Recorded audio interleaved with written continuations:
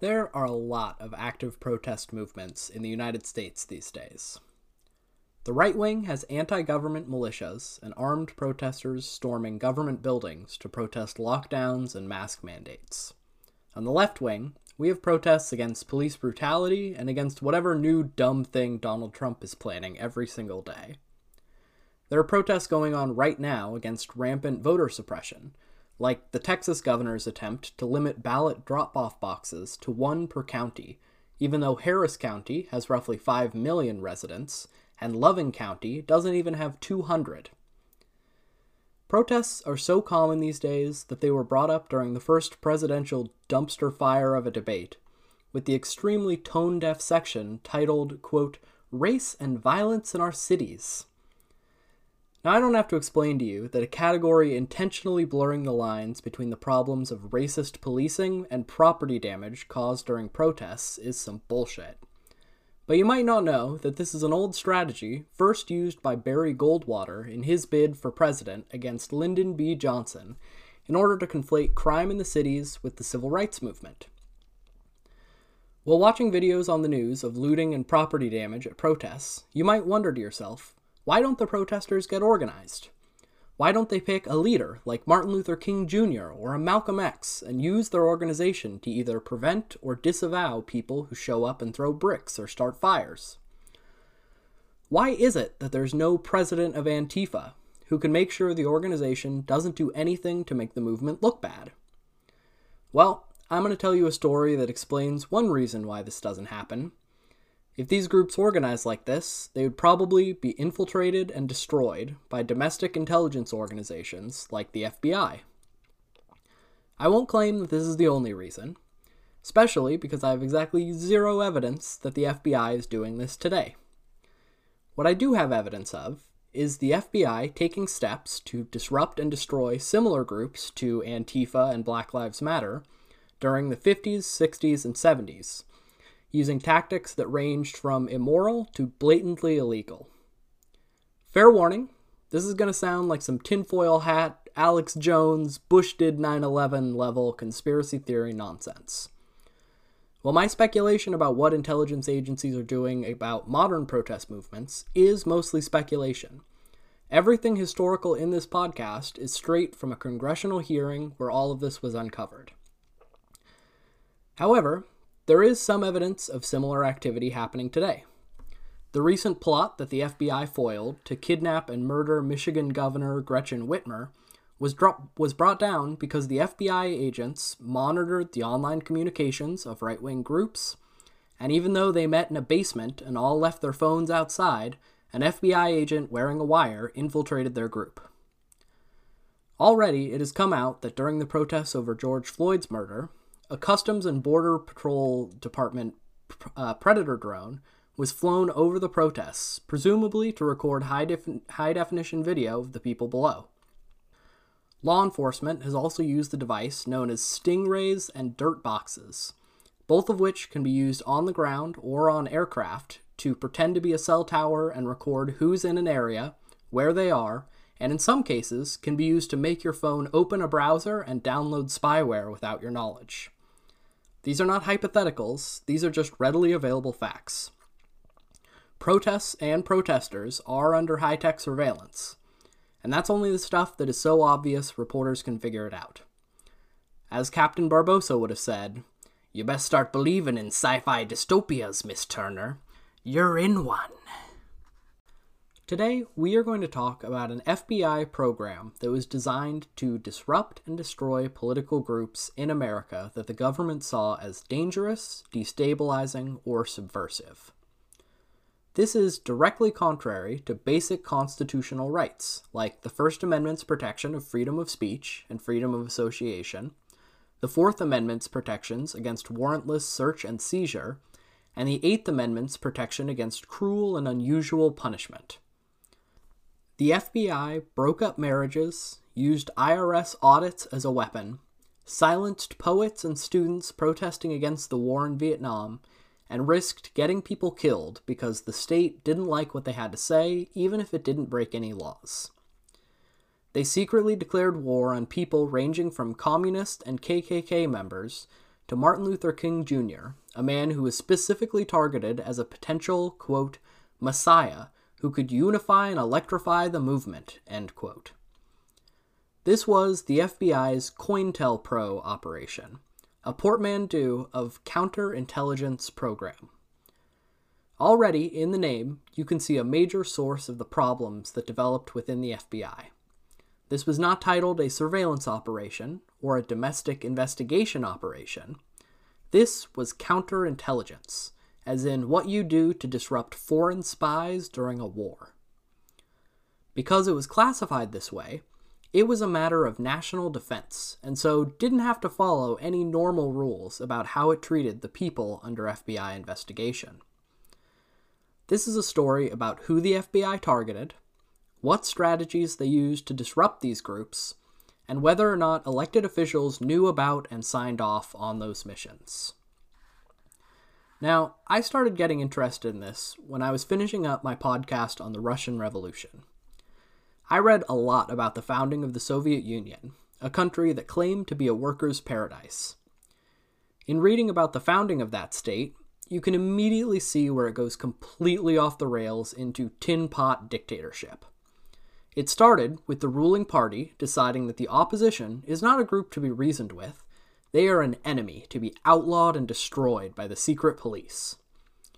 The founding of the Cheka, a group that eventually became the KGB, and was tasked with hunting enemies of the state, destroying their lives, and making them disappear, was one of the most obvious steps away from being a country that actually works for working people in the founding of the Soviet Union.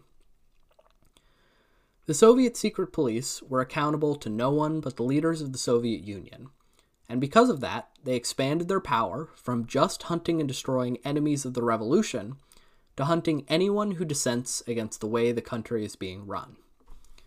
Killing peasants who complain about there not being enough food is so far from a worker's paradise that it is laughable that they tried to pass it off as one. But anyone who pointed out that the emperor has no clothes can be killed themselves. A lot of people have this idea about the Cold War these days, that it was kind of pointless and silly. And while the United States has done a lot of dumb things in the name of fighting communism, I actually fully support that we stood against the Soviet Union, because they were bad news for the people forced to live in their system. Reading about the Soviets made me grateful to live in a country with a constitution that guarantees the right to say to the government is inept and chaotic and to demand that they do better. This problem with other systems came with a built-in assumption that the United States does not have a secret police, and that we are fundamentally different from authoritarian systems like the Soviet Union. But I wanted to explore this idea a little bit more.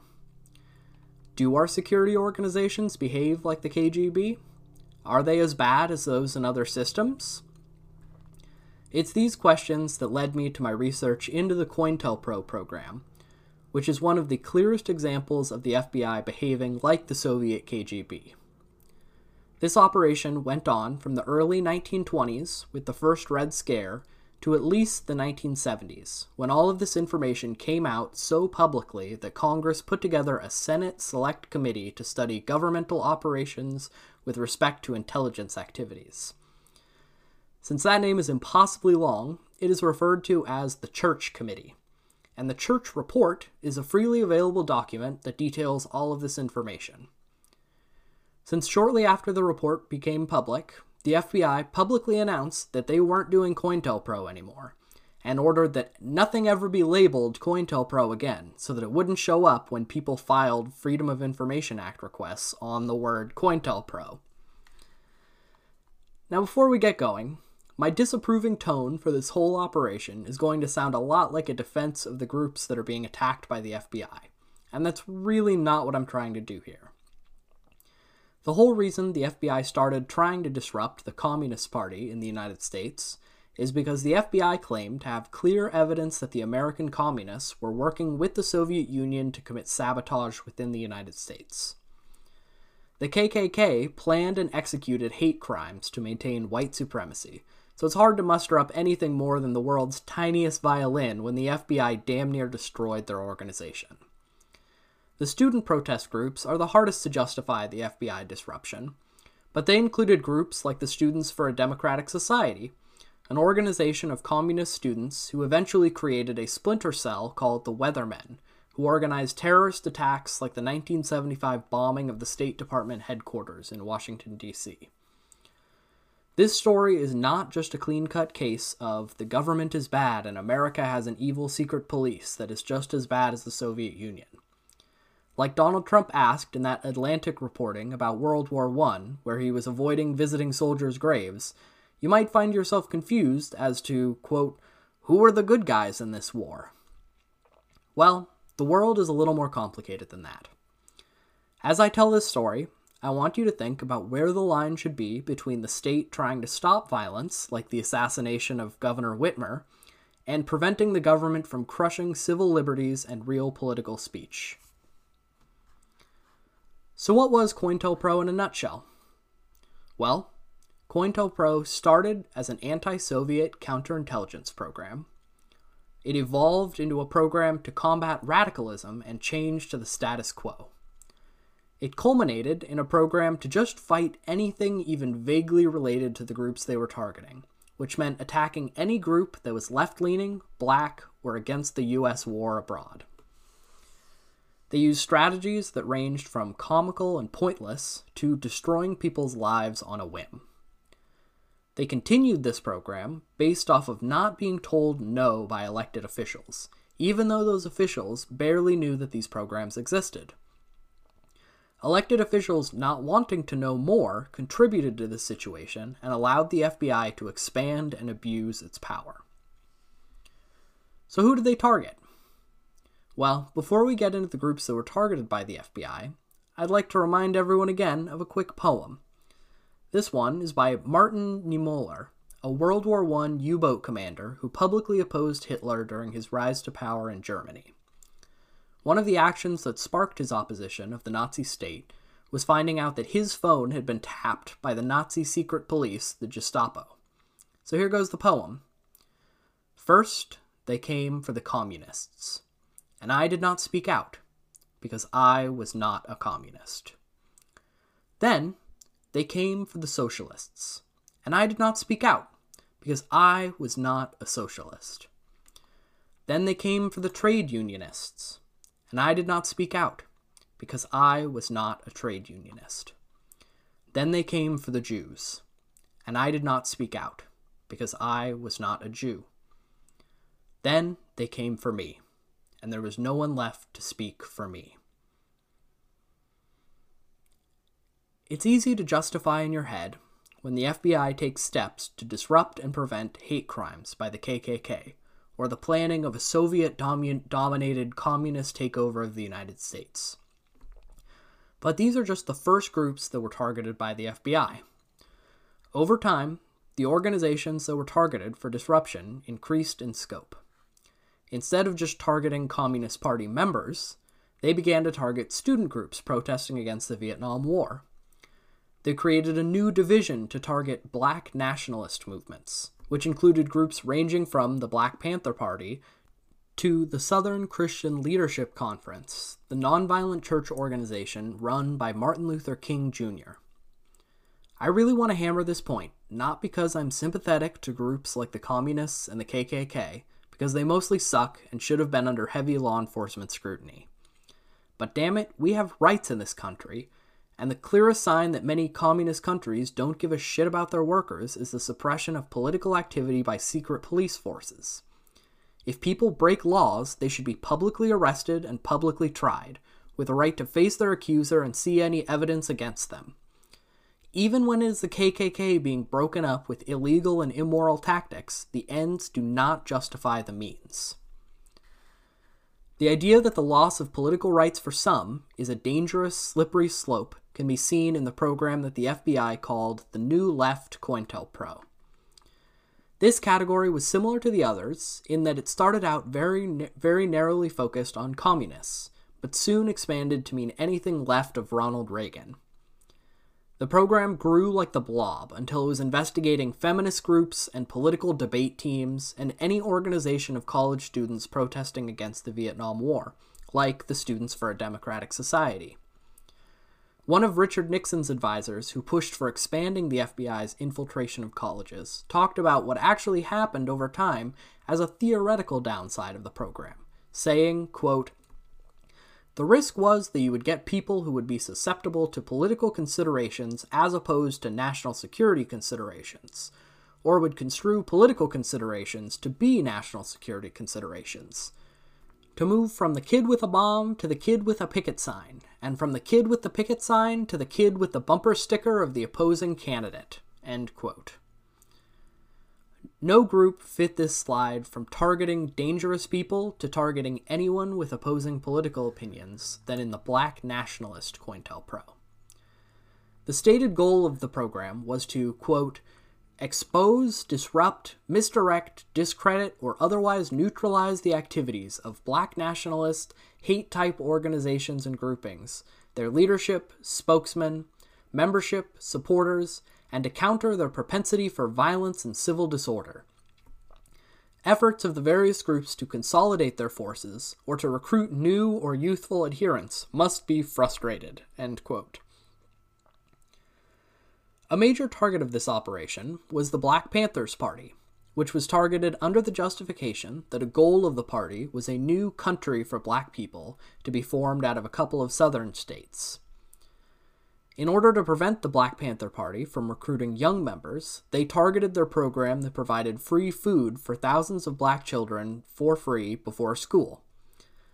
This breakfast program was a major social good that helped Black communities, but it also made it much easier for the Black Panther Party to recruit among the youth and develop new members. School administrators noticed immediate improvements for Black students participating in the program, saying, quote, "They weren't falling asleep in class, they weren't crying with stomach cramps." End quote. To disrupt this food program, the FBI went door to door telling parents that the food was infected with STDs. They raided sites and harassed Black Panther Party members in front of children and photographed children that participated in the program to intimidate them and their families. Quote, "The night before the first breakfast program in Chicago was supposed to open," a female Panther told historian Nick Heenan, "the Chicago police broke into the church and mashed up all the food and urinated on it." End quote. Directing local police, media, or landlords to the presence of subversive groups was a perfectly legal tactic the FBI could use to disrupt their ability to organize, and any activity to recruit young people were a key target. Though the Black Nationalist COINTELPRO operation was justified to officials by measures taken against the Black Panthers, the FBI disruption operation quickly spread beyond groups that were either nationalist or violent, and rolled in any group of Black people pushing for social change. Martin Luther King Jr., with his Southern Leadership Conference, are the most well-known examples of how this program stretched their justifications from using illegal methods to prevent violent groups from organizing to using illegal methods to stop Americans from expressing their freedom of speech and association. In the founding goals of the Black Nationalist COINTELPRO, the FBI said that they wanted, quote, "to prevent violence on the part of Black nationalist groups by pinpointing potential troublemakers and neutralizing them before they exercise their potential for violence." End quote. In other words, the stated goal of this operation was the exact plot of Minority Report, trying to stop crimes before they happen. But instead of an omnipotent person soup that predicted crimes, it was just a bunch of racists attacking people that they didn't like. This is the danger that comes with a secret police that decides that not only are they disrupting violent groups, they are going to disrupt any group that wants major systemic change that the government doesn't want. For the FBI, Black people wanting basic human rights and freedoms that come with American citizenship was dangerous and disruptive, so they decided that they were against any change that made that happen. This is how an anti-communist operation can transform into an engine of oppression for ordinary people looking for a fair shot at life in America.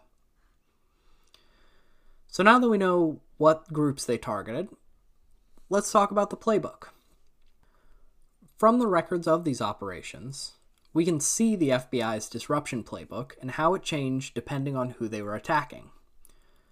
This playbook ranged from strategies that seemed silly to strategies that easily could have gotten people killed. One of the most benign strategies the FBI would whip out is the equivalent to your right-wing uncle tagging you in his weird-ass QAnon Facebook posts. The FBI would collect newspaper clippings of stories in the news that they thought supported the position of the government, and they would just mail a bunch of them to activists. For example, the FBI would do these mailings targeting Jewish members of the Communist Party with news clippings about poor treatment of Jewish people in the Soviet Union. They would also target college administrators with articles about communist activity on campuses to try to get them to crack down. This particular play seems pretty goddamn silly, because everyone knows that nobody changes their mind based off of junk mail. If your forwards from grandma level junk mail strategy isn't working, there's another easy way to stir up chaos and fuck with a target. Targeted information sharing. If you put anyone under surveillance long enough, you're going to eventually find some dirt on them. Maybe they were cheating on their wife, or their parents don't know that they're organizing anti-war protests while off at college. So in order to sow chaos and prevent organization, the FBI can just pass off this information to someone that will do something about it. They would send letters to the parents of college protesters, warning them that their children were associating with known communists. If a letter to the parents wouldn't work, then a letter to the parents' employer, or the landlord, or whoever owned the meeting space could all work to sow discord and make it harder for groups to organize. The accusations the FBI made didn't even need to be based in fact, and one of their throw shit at the wall strategies was to just send letters saying that the target was cheating on their spouse. This shows one of the funniest parts of these operations, which was the FBI trying to write like they think subversives talk. This is a chunk from a letter written to the wife of a prominent KKK member. Quote, "My dear Miss A, I write this letter to you only after a long period of praying to God. I must cleanse my soul of these thoughts. I certainly do not want to create problems inside a family, but I owe a duty to the clans and its principles, as well as to my own menfolk who have cast their divine lot with the clans. Your husband came to me about a year ago, and my menfolk blindly followed his leadership, believing him to be the savior of this country. They never believed the stories that he stole money from the clan in another town, or that he is now making over $25,000 a year. They never believed the stories that your house in that town has a new refrigerator, washer, and dryer, and yet 1 year ago was threadbare. They refuse to believe that your husband now owns 3 cars and a truck, including the new white car. But I believe all these things and can forgive them, for a man wants to do for his family the best way he can. I don't have any of these things, and I don't grudge you any of them neither. But your husband has been committing the greatest of the sins of our Lord for many years. He has taken the flesh of another unto himself. Yes, Miss A, he has been committing adultery. My menfolk say they don't believe this, but I think they do. I feel like crying. I saw her with my own eyes. They call her Ruby. Her last name is something like Veronica, and she lives in the 700 block of that other town. I know this. I saw her strut around at a rally with her lust-filled eyes and smart-aleck figure." End quote. Whether or not this was effective was pretty well impossible to tell, but the FBI did chalk one of these operations up as a victory in their logs because a marriage broke up within a few months of their operations. This strategy is not even technically illegal, other than the warrantless wiretapping that the FBI was allowed to do. Another strategy the FBI used that was on the middle school or prank level reminds me a lot of the time earlier this year that a bunch of kids on TikTok signed up for tickets to a Trump rally, so they planned for thousands of people coming and much fewer actually showed up. When some student groups that were protesting the war in Vietnam made plans to show up at the Democratic Convention in 1968, they put out a form for people to sign up to host students at their house. The FBI filled out over 200 of these forms with fake addresses, causing chaos to the student groups and forcing them to throw out all the addresses rather than sort through and trying to find if any of them were correct. Because of the success of this strategy, the FBI used the same attack against other groups organizing to protest the 1969 presidential inauguration. From here, the strategies started to shift from stupid pranks to be a little more serious. When the FBI had to tell elected officials what they were doing and how they were getting information, the main tactic they told anyone about was sowing chaos using informants. The FBI would either send agents in to infiltrate the organizations, or they would find a weak link that they could bully with trumped-up charges or the threat of an IRS audit. Once you had a few informants, you had both an easy line of information, and you could sow discord in the ranks. The communists were the easiest to target with this strategy, because communists are usually pretty ideologically driven, and there are massive disagreements in how best to make the world communist. The FBI had an easy time pouring gas on the fire of the divisions between factions like the Stalinists and Trotskyists, or any of the other divided flavors of communism. It was easy to throw a meeting into chaos with a few well-placed questions asked by the informants. What should we do with moderate leftists who oppose communist revolution? Some would say kill them, some would say re-educate them, some would say allow them political representation. Is the Soviet invasion of Afghanistan imperialism? Some would say yes, others no. Should communism incorporate ideas of ethnicity and race, or should all people be considered completely equally? All of these questions have a bunch of wildly different answers and could turn any communist meeting into a shit show of disagreement.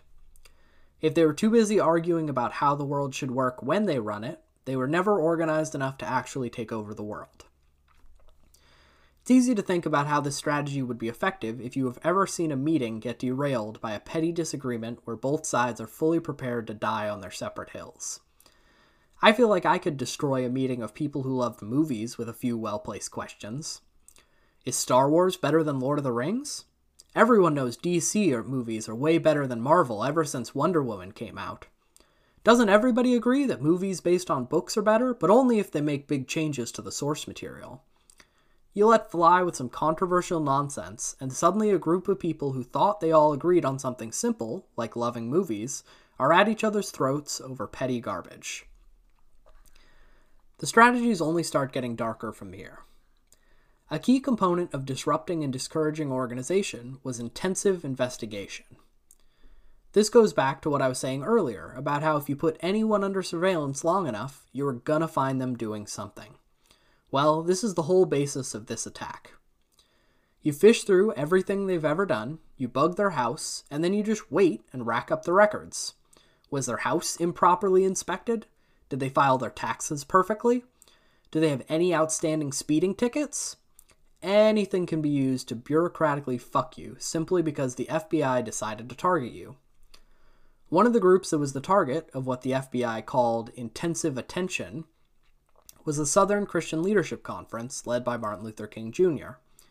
In San Diego, local police were tipped off that the local Black Panther Party chapter was running sex orgies, so they put the place under surveillance. They kept them under surveillance until they found a person with an active warrant, which they used as justification to raid the premises and toss the place. From an FBI tip to heightened surveillance by the police to the trashing of a field office, it didn't take much to disrupt organizations when law enforcement wanted to. And then we get to the fucked up strategies. One of the most effective and easiest strategy for the FBI was one called the snitch jacket. The groups that the FBI were infiltrating, from the KKK to the student protest groups, were afraid and aware of the possibility that they were being infiltrated by law enforcement. Once a few successful disruption operations had been run, suspicions would be running high in a group, and there might be a few actual spies that are trying to cover their tracks. The snitch jacket strategy throws the heat on someone else. They would create evidence or spread rumors that a specific member of the group was an FBI informant. This was a great strategy for taking down up-and-coming members of the group before they could become leaders. This fit in with their ongoing goal of preventing a messiah from rising, someone who could unite multiple groups and fight for systemic change. If there was someone important who couldn't be brought down by surveillance and tax audits, you slap a snitch jacket on them and they will be kicked out of their group or at least put under intense suspicion. The snitch jacket got dangerous when it was used in targeting groups that killed suspected spies. This strategy was used most flagrantly when attacking black nationalist movements. One of the worst things about these strategies is that the FBI used different strategies for different groups. Since one of these groups is majority black and one of them is a white nationalist hate group, I will give you one guess which was treated delicately and which was exposed to the risk of death. The group that was treated the best was the white supremacists. Operations to disrupt these groups didn't spread to attacking supporters or sponsors. This is not to say that they didn't disrupt these groups effectively, as the FBI succeeded in destroying entire regional chapters of the KKK. But they were much less likely to be targeted with violent measures. The anti-communist program, which included combating student protest groups and hunting subversive teachers and other figures who worked with impressionable youth, were most frequently targeted with operations that violate the right to free speech. But the group that was most frequently targeted with violent and unconstitutional attacks was the Black Nationalism COINTELPRO. Strategies that incited violence or risked getting people killed were used far more often than against either the communists or the white hate groups. When asked about this, the chief of the FBI's Racial Intelligence Division said, quote, "You have to be able to make decisions, and I'm sure that labeling somebody as an informant, that you'd want to make certain that it served a good purpose before you did it, and not do it haphazardly. It is a serious thing. As far as I'm aware, in the black extremist area, by using that technique, no one was killed. I'm sure of that." End quote. When asked whether him thinking the FBI's strategies hadn't resulted in any deaths was the result of planning or luck, he said, quote, "Oh, it just happened that way, I'm sure." End quote. So this guy, when deposed by Congress and only forced to share documents that they choose to show, says, "Yeah, I'm pretty sure we didn't get anybody killed. But that was more of just a happy coincidence than an actual goal." The FBI's black bag jobs were some of the jobs that were the most blatantly against the law rather than just immoral or legally gray. The FBI conducted hundreds of these missions that usually consisted of breaking into somewhere and photographing documents and installing microphones. While the microphone installation is technically legal for the FBI, and sometimes approved by the regular legal system, the other crimes committed during break-ins were not approved of by the legal system, so they just didn't tell anybody about them. Standing FBI policy was called a, quote, "do not file" procedure, which meant any record of these operations was destroyed immediately after completion.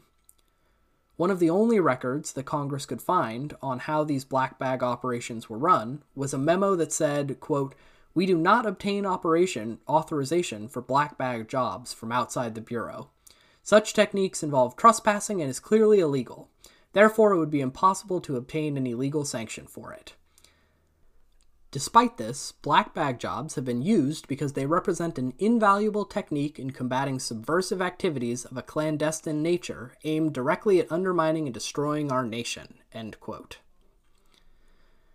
So this goes right back to both the justification of COINTELPRO as a way to fight foreign enemies, and the justification that extreme means were necessary to protect the country, even if they were illegal. An agent on a team responsible for many of these black bag operations reported that in most cases, it wasn't even necessary to pick a lock to break in, as they could usually flash a badge at the building owner, neighbor, or hotel manager and get a key. Another agent reported that his specific job was the cracking of locks and safes, while other agents specialized in other tasks. A black bag operation allowed the FBI to get their hands on membership and financial information on the KKK, which helped them disrupt the organization so effectively that they functionally imploded. The Socialist Workers' Party was targeted with at least 90 break-ins from 1960 to 1966. The investigations of the Church Committee also uncovered a whole range of terrible things that the intelligence community was up to. These included a ridiculous number of attempted assassinations of foreign leaders, like Fidel Castro. They also uncovered the NSA's watch list and one of the most terrifying potential subversions of human rights we will talk about today, the SI list.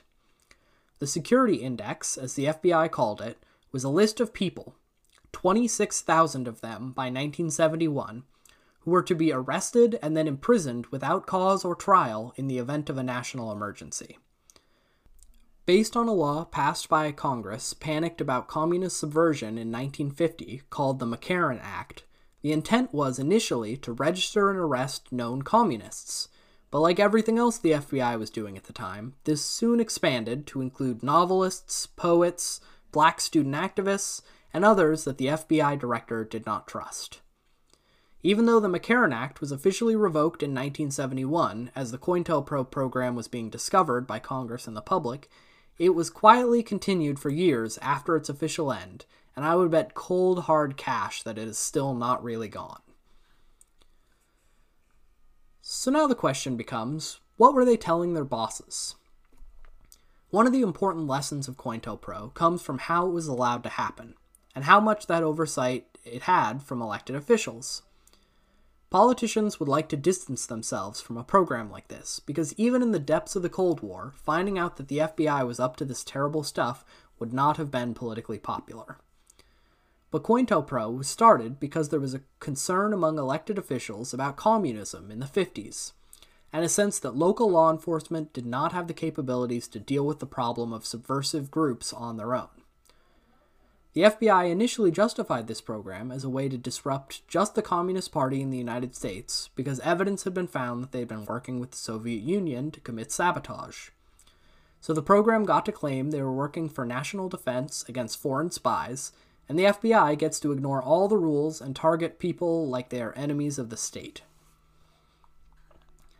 Now, all this information that I've shared so far comes from a congressional report on this COINTELPRO program.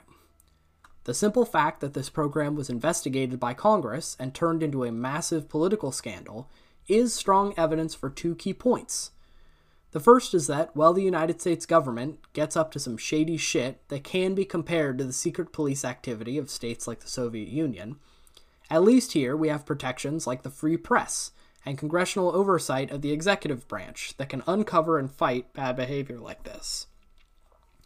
The other key point is that, while everyone would love to blame these bad programs on some kind of mystical deep state, it is still elected officials that have the ability to control these programs if they choose to.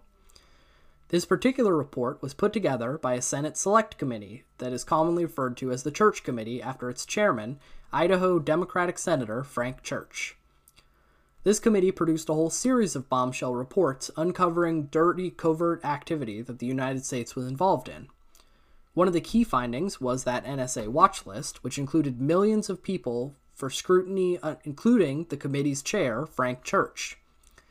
In an appearance to the press, Church very clearly laid out the biggest problem with all of this data collection and covert activity, saying, quote, "If this government ever became a tyranny, if a dictator ever took charge in this country, the technological capacity that the intelligence community has given the government could enable it to impose total tyranny, and there would be no way to fight back because the most careful efforts to combine together in resistance to the government, no matter how privately it was done, is within the reach of the government to know.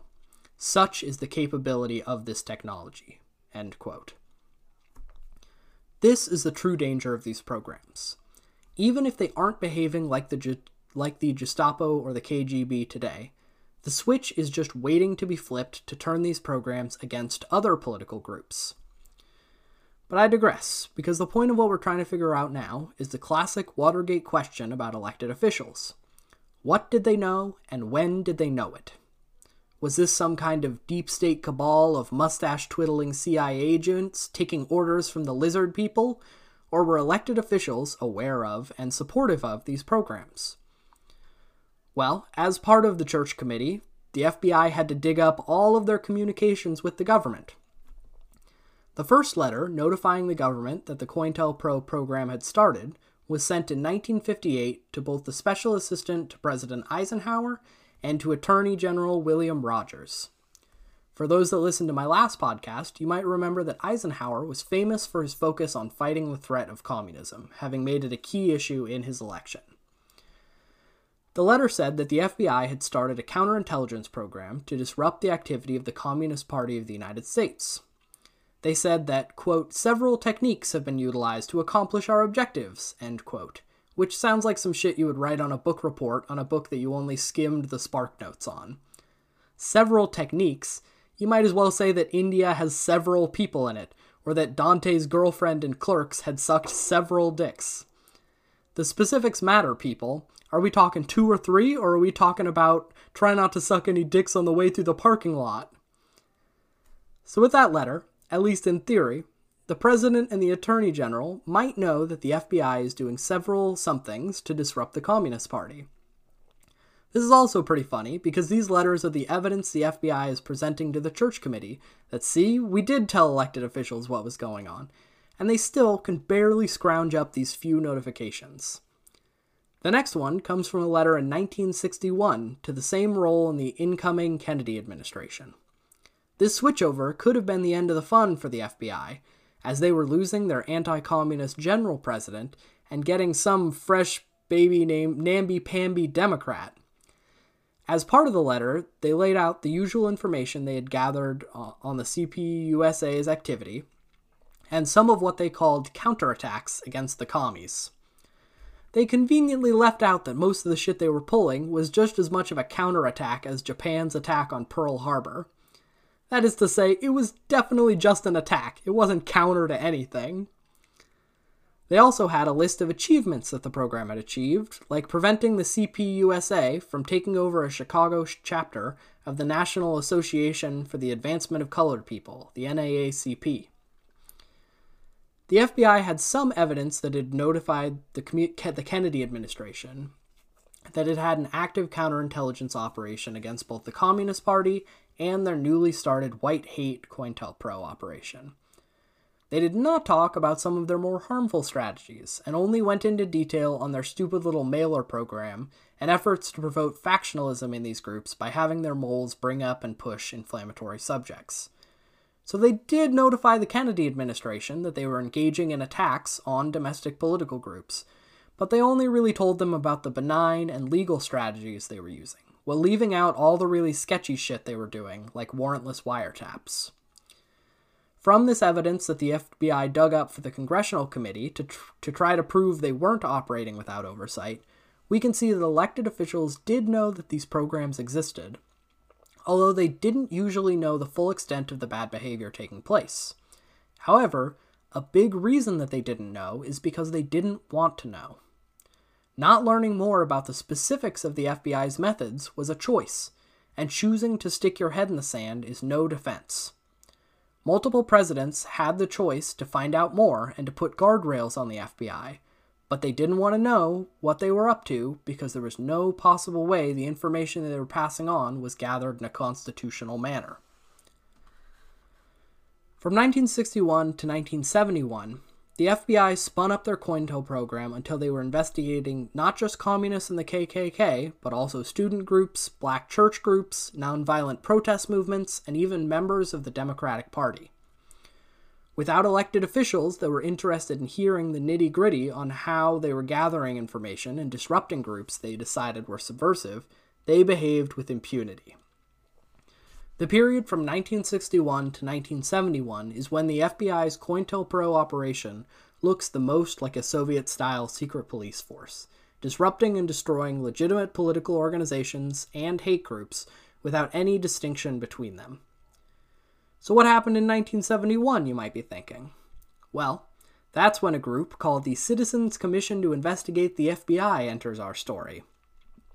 This was a group of activists who planned a burglary of an FBI field office, carefully planned on the night of the famous Joe Frazier versus Muhammad Ali boxing match, in the hopes that the security guards would be distracted watching the fight. The group broke in and managed to escape with around 1,000 documents, which they mailed to newspapers all over the country. From the documents that they were able to escape with, 1% was dedicated to organized crime, 30% were boring junk like manuals, 40% was dedicated to political surveillance, and 14% were investigations of draft resistance, with the remaining 15% being actual investigations of crimes. Of the 40% dedicated to political surveillance, you can see the FBI's priorities in who they were investigating. 2 right-wing groups, 10 concerning immigrants, and over 200 left-leaning or liberal groups. Critically, these documents also revealed a wacky little word that no one in the public or in Congress had ever heard before: COINTELPRO. With this word out in the public, all of a sudden, people could target their questions around this label. And this opened up the media shitstorm that would eventually lead to the Church Committee and its broad investigation of the intelligence community. Now, I would love to end this story by saying that COINTELPRO is dead and gone. And now the FBI are a bunch of Boy Scouts who are completely focused on bank robberies and interstate crime. But that is not the way that this has shaped out since the 1970s. There was a short period of focused intelligence reform, with changes like the strengthening of the Freedom of Information request in 1974 and the official end of COINTELPRO. But that would give you a completely wrong impression. By officially ending COINTELPRO in the 70s, the FBI essentially just wised up and decided to stop labeling their illegal activity with the word COINTELPRO. By the 1980s, this dickhead named Ronald Reagan was in charge, and he declared intelligence reform over. Groups that opposed his foreign policy faced the same break-ins, illegal surveillance, and disruption as during the heyday of COINTELPRO in the 1960s. Then came 9/11, and the passage of the Patriot Act, and any restrictions on the FBI and other intelligence agencies were smashed in the name of protecting Americans from terrorism. To anyone still thinking that the ends justify the means when it comes to communists and the KKK, chew on this quote from a 1927 Supreme Court opinion. Quote, "Our government is the potent, the omnipresent teacher. For good or for ill, it teaches the whole people by its example. Crime is contagious. If the government becomes a lawbreaker, it breeds contempt for law. It invites every man to become a law unto himself. To declare that in the administration of the criminal law the ends justify the means, to declare that the government may commit crimes in order to secure the conviction of the private criminal, would bring terrible retribution. Against the pernicious doctrine, this court should absolutely, resolutely set its face." End quote. So this story does not have a happy ending. I would bet every penny to my name that the current FBI is as bad, if not worse, than they were during the heyday of the COINTELPRO operation. Organizations like Black Lives Matter, the Sunrise Movement, and other left-leaning groups that are pushing for social change or that are against right-wing foreign policy priorities are just as vulnerable to the strategies of disruption and surveillance as any group that was protesting the Vietnam War. That is why it's important to understand that this stuff happened and is not some crackpot conspiracy, and to see that these same strategies of disruption could be just as effective today.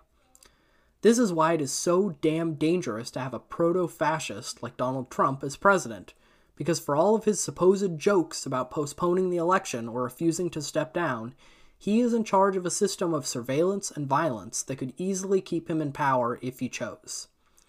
The United States is primed for a turn to dictatorship, and the state systems necessary for a dictatorship as brutal and totalitarian as North Korea, China, or Russia exist right now.